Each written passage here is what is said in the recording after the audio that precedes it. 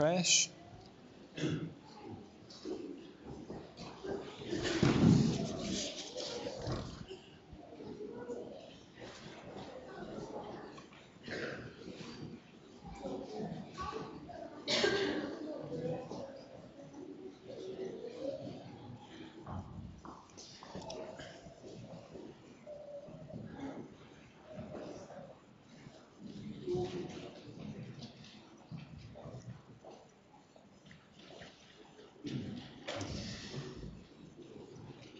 Jesus is journeying towards Jerusalem. When he gets there, he's going to be crucified. Jesus already knows that. And he's working to prepare his disciples for what's ahead. After his death and resurrection, they are going to be carrying on his work. And in recent weeks, as we've continued through Luke's Gospel, we've seen Jesus teaching and training his disciples. Last week, he taught them about loving God. We saw that at least part of what it means to love God involves listening to him and talking to him. And we looked at the model prayer Jesus gave his disciples. We know it as the Lord's Prayer. Now in our passage this morning, Jesus turns from his disciples towards the crowds, from the committed to the uncommitted. So turn with me to Luke 11 if you haven't already turned there. This morning we're going to be looking at verses 14 through to 36. In the Church Bible, it's page 1042. And our passage this morning divides into two halves. The first half tells us that when it comes to Jesus, we must choose a side. Neutrality is impossible. Then the second half of our passage tells us that we have no excuse for failing to choose correctly. And we'll find that each half gives us two pictures that Jesus uses to make his point. So first of all then in verses 14 to 26, we must choose a side. Neutrality is impossible. And the first picture Jesus gives us is the strong man, teaching us that there are only two sides and only one winning side. Have a look at Luke 11, verse 14. Jesus was driving out a demon that was mute. When the demon left, the man who had been mute spoke, and the crowd was amazed. But some of them said, "By Beelzebub, the prince of demons, he is driving out demons." Others tested him by asking for a sign from heaven. Jesus knew their thoughts and said to them, "Any kingdom divided against itself will be ruined, and a house divided against itself will fall. If Satan is divided against himself, how can his kingdom stand? I say this because you claim that I drive out demons by Beelzebub. Now if I drive out demons by Beelzebub, by whom do your followers drive them out? So then, they will be your judges. But if I drive out demons by the finger of God, then the kingdom of God has come to you. When a strong man, fully armed, guards his house, his possessions are safe. But when someone stronger attacks and overpowers him, he takes away the armor in which the man trusted and divides up the spoils. He who is not with me is against me, and he who does not gather with me scatters." So Jesus drives out a demon, and the crowd are amazed. But that doesn't mean they accept Jesus' message. It doesn't mean they accept him as their king. No, some of them, verse 16, ask for a sign from heaven, as if what they've just seen isn't enough of a sign from heaven. Jesus will speak to that section of the crowd further on in our passage. But here he responds to those who are mentioned for us in verse 15. Some of them said, "By Beelzebub, the prince of demons, he is driving out demons." We don't know exactly where the name Beelzebub came from, but we do know it was a way of referring to Satan, the devil, or as they call him here, the prince of demons. So this section of the crowd see this display of power from Jesus, and they explain it by saying, yes, we can see there's power at work here, but we don't believe Jesus himself actually has power. No, somehow he's able to convince one evil spirit to get rid of another. So they're suggesting Jesus is nothing more than a spiritual deal maker. He can play off one demon against another. And of course, if that were true, he would be nothing more than a magician, able to dazzle the crowds, but not able to truly set people free. And actually, this reaction is just a clever attempt to avoid taking Jesus seriously. Yes, very impressive. He can do great tricks. We'll come to see him again.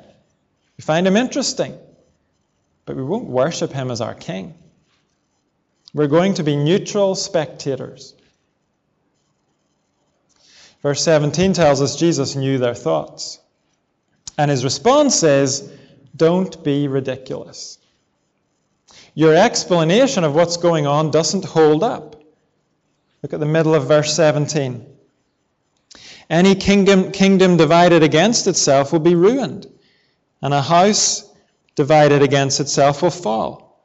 If Satan is divided against himself, how can his kingdom stand? In other words, you are being naive about Satan.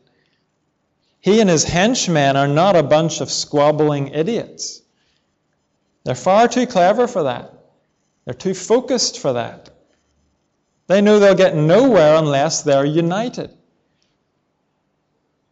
Jesus says, you need to understand you can't turn one demon against another. So then, Jesus says, if Satan and his demons are a united force, and if I'm driving out demons, it can only mean that God's power is at work. And, verse 20, if I drive out demons by the finger of God, then the kingdom of God has come to you. Jesus' point is there are only two sides, Satan's or God's. There are only two kingdoms, Satan's or God's. You cannot be neutral. You're in one kingdom or the other. You're on one side or the other.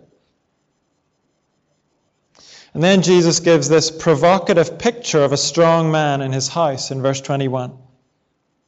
When a strong man, fully armed, guards his own house, his possessions are safe. He's talking about Satan.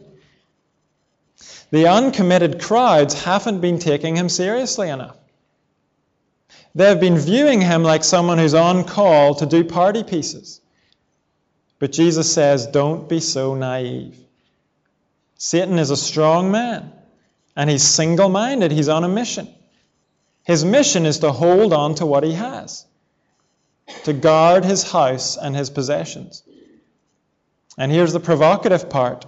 Jesus is telling this crowd, you are Satan's possessions. You think you're being neutral, but you're blind to reality. The reality is, Jesus says, you're in the strong man's house. You're under armed guard. You think you're free, autonomous, the captains of your own souls. But you're wrong. Satan owns you. You're in his kingdom. The point is, no one has to choose Satan's side.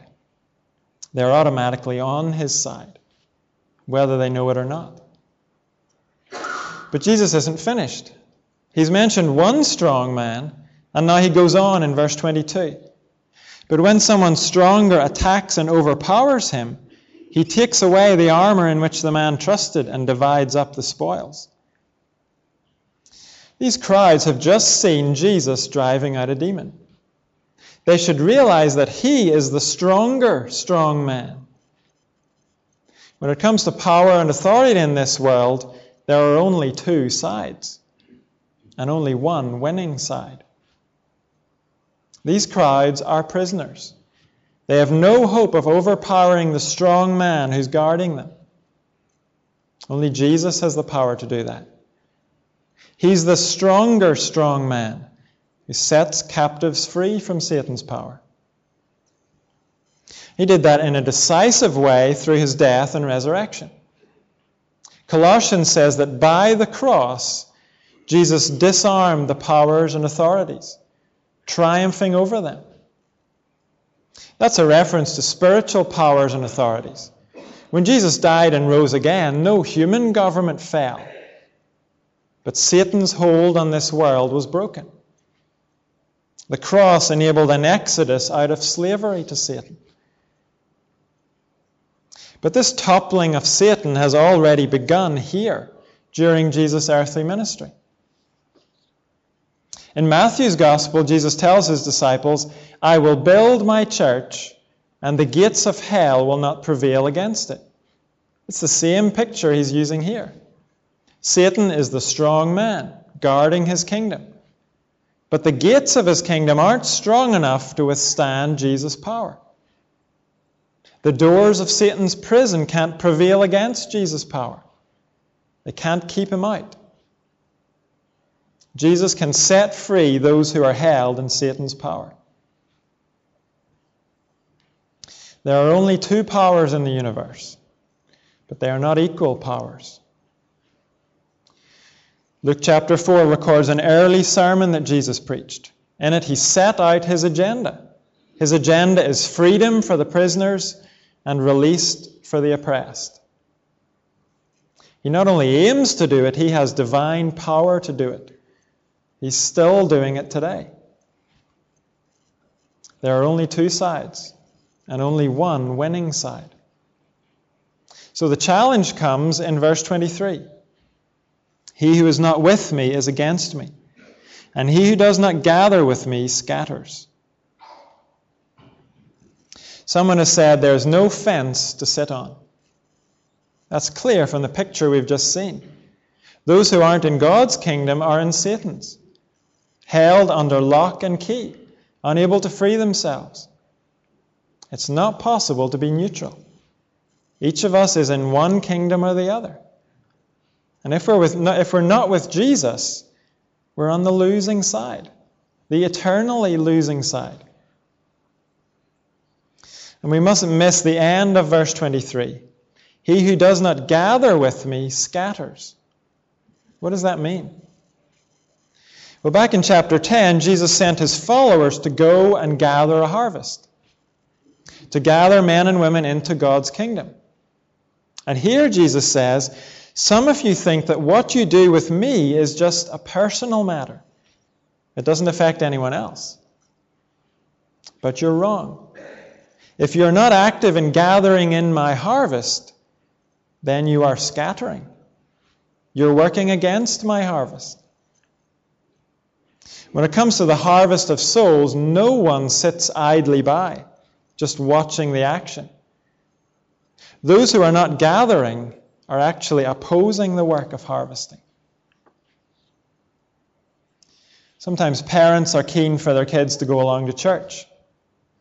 Maybe they'll even take their kids along to church, but they'll make no commitment to Christ themselves. Maybe you fall into that category. Maybe you imagine your lack of commitment to Jesus is just a personal matter. It has no influence on your family. But you're wrong. Oh, sure, you may not be telling them that Christianity is false, but you are leading them to believe Christianity is something we can play around with. We can take it or leave it. It's no big deal. It's nothing to get too excited about. If you're like that, then Jesus says you are scattering. You're working against his harvesters. You're influencing your family away from God's eternal kingdom. So your lack of commitment to Jesus is not just a personal matter. You are doing your family an eternal disservice. We must choose a side. Neutrality is impossible. Jesus drives this home with another picture, the picture of the empty house, teaching us that trying to be neutral leads to disaster. We've said there is no fence to sit on, but what if we try to sit on the fence? Look at verse 24. When an evil spirit comes out of a man, it goes through arid places seeking rest and does not find it. Then it says, I will return to the house I left. When it arrives, it finds the house swept clean and put in order. Then it goes and takes 7 other spirits more wicked than itself, and they go in and live there. And the final condition of that man is worse than the first. In the context here, Jesus is referring to those who experience an exorcism but don't go on to turn their lives over to Jesus. In the absence of the indwelling Holy Spirit, they will not stay empty. Another spirit will come to dwell in the empty place. That's the meaning specific to this context. But Jesus' point certainly has a wider application. Don't imagine you can leave your soul as a vacuum. Some of you here this morning have been exposed to the truth about Jesus. Maybe you've grown up in the church, or you've been attending the church for years. And there's a sense in which you've benefited from the experience you've had. Maybe your life hasn't taken some of the foolish turns it might have taken if you hadn't been exposed to biblical wisdom. Maybe some of the atmosphere of church has rubbed off on you. And so you try to live by some of the useful principles you've heard in church. But you're holding back from turning your life over to Jesus. You're imagining that you can, spiritually speaking, live as an empty house. You believe you can be spiritually unoccupied. Well, Jesus says to you, trying to be neutral leads to disaster. Your soul or my soul cannot stay as a vacuum. We're not made that way. The Bible describes our bodies as temples. And we will never be empty temples. We will either be indwelt and guided and prompted by the Holy Spirit, the Spirit who loves us and will lead us to eternity in God's presence, or we will be indwelt, guided, and directed by another spirit who is not holy, who does not love us, and who in fact has no other aim than to drag us with him to hell. Maybe at this point you're thinking, well, he's being melodramatic up there. I'm not demon-possessed. I'm not talking here about demon possession in the way we've often seen it in Luke. I'm not talking about being physically violent and deranged. I'm talking about who is the captain of our soul. You and I will never be captains of our own souls. Scripture is clear. If Jesus is not at the helm, then another spiritual power will be directing our lives. One that does not have our interests at heart. Listen to how the risen Jesus puts it to the Apostle Paul. In the book of Acts, Jesus commissions Paul as his gospel messenger to the nations. And he says, I am sending you to open their eyes and turn them from darkness to light and from the power of Satan to God. Being under Satan's power doesn't usually mean we're going to be running wild and naked, foaming at the mouth, like the man who lived among the tombs back in chapter 8. It can end up like that, but Satan does not usually go that far. He doesn't usually have to. All Satan needs is for men and women to think they can be empty spiritual houses. All he needs is for them to be blissfully unaware that they desperately need freedom. They desperately need deliverance from his power. Being exposed to church and to Christian truth will ultimately do you no good whatsoever unless you go on to submit to Jesus as your captain and your king. And in fact, if you hold back from Jesus, your exposure to the truth will make your experience worse in the long run. You'll become hardened against the truth.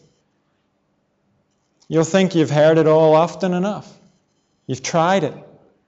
And so eventually you'll just move on. And in the end, you might find yourself gospel-proof. The day may come when the mention of heaven and hell doesn't even raise your eyebrows anymore. Trying to be neutral leads to disaster. If we are not in the light, then we're in darkness. If we're not under God's power, we're under Satan's power. However comfortable we might be feeling, we must choose a side. Neutrality is impossible. Then in verses 27 to 36, Jesus says we have no excuse for failing to choose correctly. In the second half of this passage, Jesus again uses two pictures. First, in verses 27 to 32, the witnesses for the prosecution, teaching us that Jesus' message is the only sign we need. Look at verse 27. As Jesus was saying these things, a woman in the crowd called out, "Blessed is the mother who gave you birth and nursed you." He replied, "Blessed, rather, are those who hear the word of God and obey it." As the crowds increased, Jesus said, "This is a wicked generation. It asks for a miraculous sign, but none will be given it except the sign of Jonah. For as Jonah was a sign to the Ninevites, so also will the Son of Man be to this generation. The Queen of the South will rise at the judgment with the men of this generation and condemn them. For she came from the ends of the earth to listen to Solomon's wisdom, and now one greater than Solomon is here. The men of Nineveh will stand up at the judgment with this generation and condemn it. For they repented at the preaching of Jonah, and now one greater than Jonah is here." Maybe this woman in the crowd who stands up wants to reassure Jesus that the crowd are favorable to him. "We think you're a wonderful man, Jesus. Blessed is the mother who gave you birth." But whatever this woman's motivation, Jesus is not going to be bowled over by compliments. A preacher once told me how he responds to compliments about his sermons. If someone comes up to him and says, "Great sermon, Pastor," he replies, "We'll see."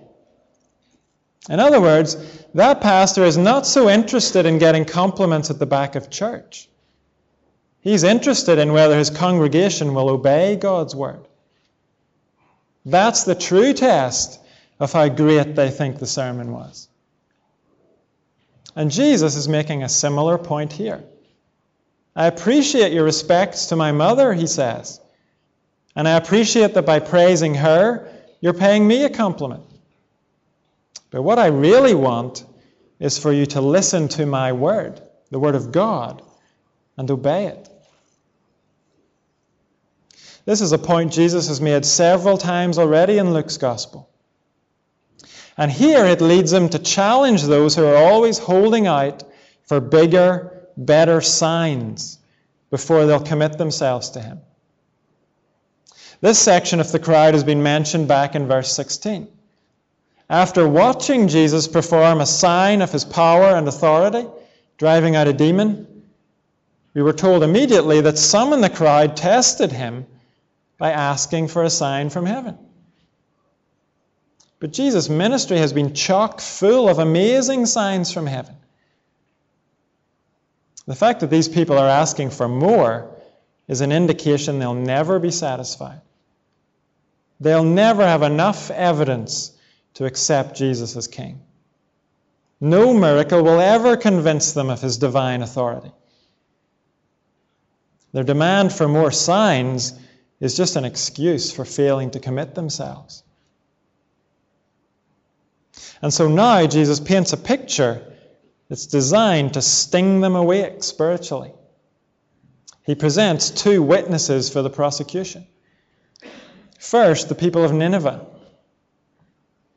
We're probably familiar with the story of Jonah and the Ninevites. Nineveh was a pagan city. In fact, a notoriously wicked pagan city. And yet, rather than wiping the city out, God gave them an opportunity to turn from their sin. He sent them a preacher, Jonah. When Jonah finally arrived in Nineveh via the belly of the fish, we're told that on the first day Jonah began to preach, the Ninevites believed God. They acknowledged their sin. They called urgently on God for forgiveness. And we're told God saw and he had compassion. The city was spared. It was all as easy as that. But here, Jesus says to the crowds in Israel in verse 32, the men of Nineveh will stand up at the judgment with this generation and condemn it. For they repented at the preaching of Jonah, and now one greater than Jonah is here. The Ninevites didn't ask for any miracles. They didn't say, well, we'll listen to you, Jonah, but you'd better heal a few people too. Turn some water into wine. Calm a few storms for us. Otherwise, we're not going to take you seriously. In fact, it's unlikely they even knew about his miraculous rescue with the fish. The sea was a long way from Nineveh. The only sign the Ninevites asked for, and the only sign they got, was Jonah's preaching. But that was enough for them. They didn't even need to hear it twice. On the first day, they heard the word of God and obeyed it. And that's why they'll stand up and condemn those who are always asking for bigger and better signs from God. Jesus' message is the only sign we need. And in these verses, Jesus mentions another witness for the prosecution, the Queen of the South in verse 31, maybe better known as the Queen of Sheba. King Solomon was another preacher. He preached God's wisdom. Many of his proverbs are preserved for us in the book of Proverbs. And the wisdom he preached was a specific kind of wisdom. Proverbs says, the fear of the Lord is the beginning of wisdom. The wisdom Solomon preached was centered on knowing and honoring God. And the Queen of Sheba responded to it. Verse 31 says, the Queen of the South will rise at the judgment with the men of this generation and condemn them. For she came from the ends of the earth to listen to Solomon's wisdom, and now one greater than Solomon is here. Jesus, remember, is speaking to a largely Jewish audience. And he says, these Gentiles had a better grasp on things than you do. They didn't keep holding out for more proof. They took God at his word, and they made the appropriate response. Jesus says to this crowd, you people are determined never to be convinced. You'll always have one more excuse for failing to believe and obey. But in reality, Jesus says, you have no excuse. These Gentiles will rise up and condemn you.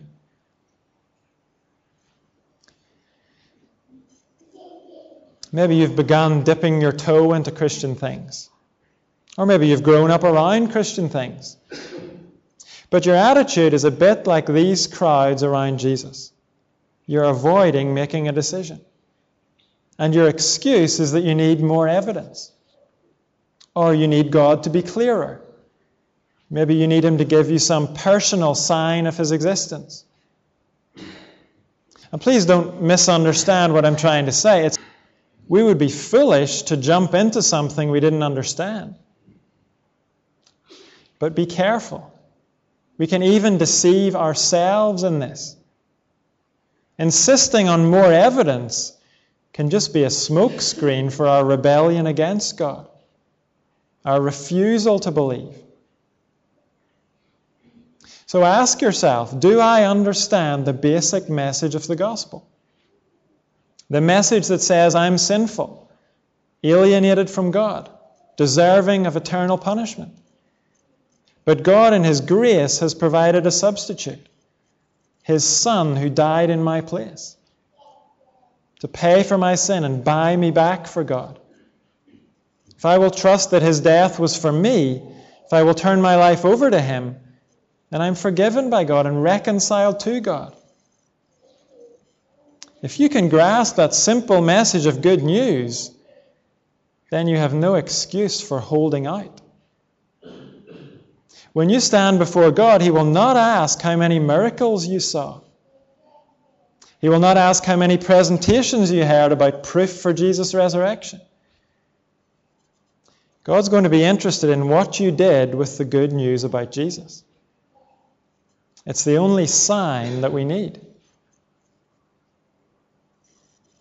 If we've been exposed to that simple, life-altering message, then we have no excuse for failing to choose correctly. And at this point you might say, well, I think you're being too harsh. I do understand the gospel, but there's so much else I don't understand. It doesn't feel safe to commit myself without knowing more. If that's your question, then Jesus addresses it in our last section. In verses 33 to 36, He gives the picture of the lamp, teaching us that when we accept Jesus' message, the light streams in. Verse 33, Jesus says, "No one lights a lamp and puts it in a place where it will be hidden or under a bowl. Instead, he puts it on its stand so that those who come in may see the light. Your eye is the lamp of your body. When your eyes are good, your whole body also is full of light. But when they are bad, your body also is full of darkness. See to it then that the light within you is not darkness. Therefore, if your whole body is full of light, and no part of it dark, it will be completely lighted, as when the light of a lamp shines on you."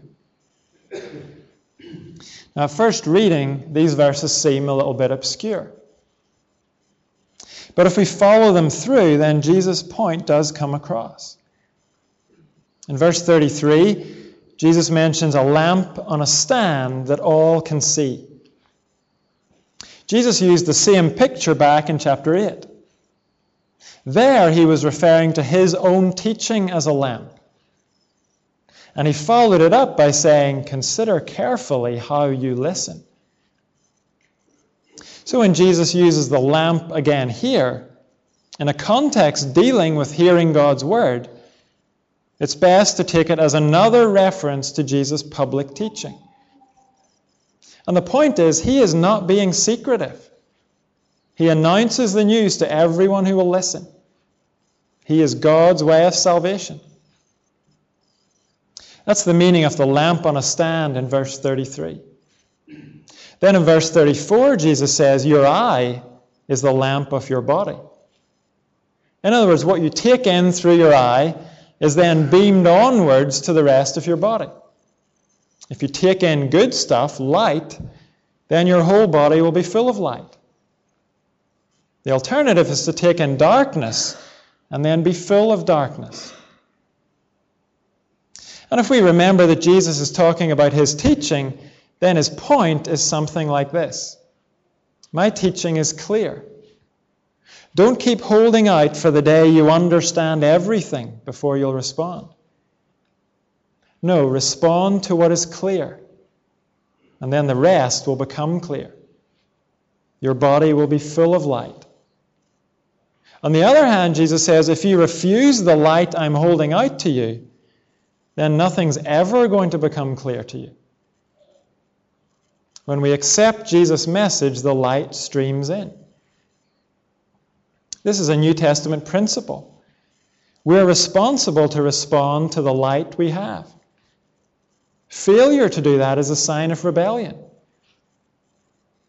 But if we will accept and act on what we understand, we're showing faith. And that faith in God's word, however small, will lead to more light streaming in.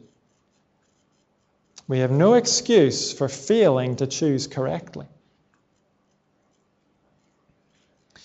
One of the greatest theologians of the last century was asked to sum up the greatest truth he had learned. Now, this was a man who had written a summary of Christian doctrine that ran to 13 volumes. There wasn't much that he hadn't thought about. But this was his answer. The greatest truth I've learned? Jesus loves me. This I know, for the Bible tells me so. The Bible tells us we're in a desperate situation. But Jesus loves us, and He has acted to save us. If we can grasp that, we have no excuse for failing to choose correctly. So if you're not a Christian, you don't need another sermon. You don't need another course. You don't need a PhD in how science relates to creation. You don't need a debate about men and women's roles, or why Christians believe this or that about sex outside marriage or homosexuality. Those are all important questions, but they can all too easily be used as smoke screens. Questions to hide behind so that we can avoid making any commitment. You and I need to respond to the simple truth that Jesus died and rose for our salvation. Take that light on board, and you'll begin to see the other stuff clearly. Someone has described it like a pebble being thrown into a pond. The ripples stretch wider and wider, from the center right out to the edges of the pond. Jesus' death and resurrection is the center of Christianity. Already Jesus has been talking about it in Luke's Gospel. He explained the meaning of His death and resurrection well before it happened. It was for our salvation. So when you consider the Christian faith, don't start out at the edges. Start at the center. And the center is crystal clear. Respond by accepting the good news of deliverance, new life through the cross. And in due course, the ripples from that will take care of the other stuff. Let's pray for God to help us to do that.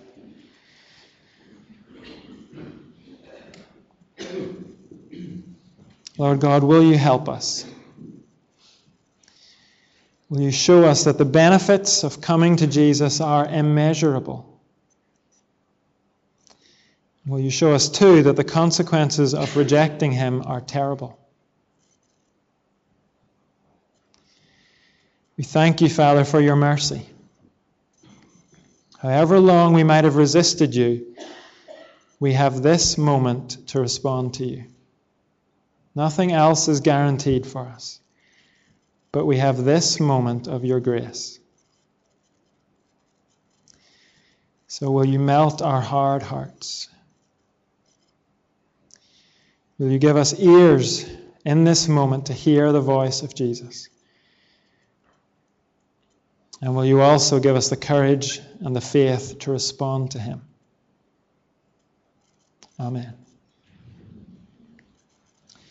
We have an opportunity to respond now as we sing above the voice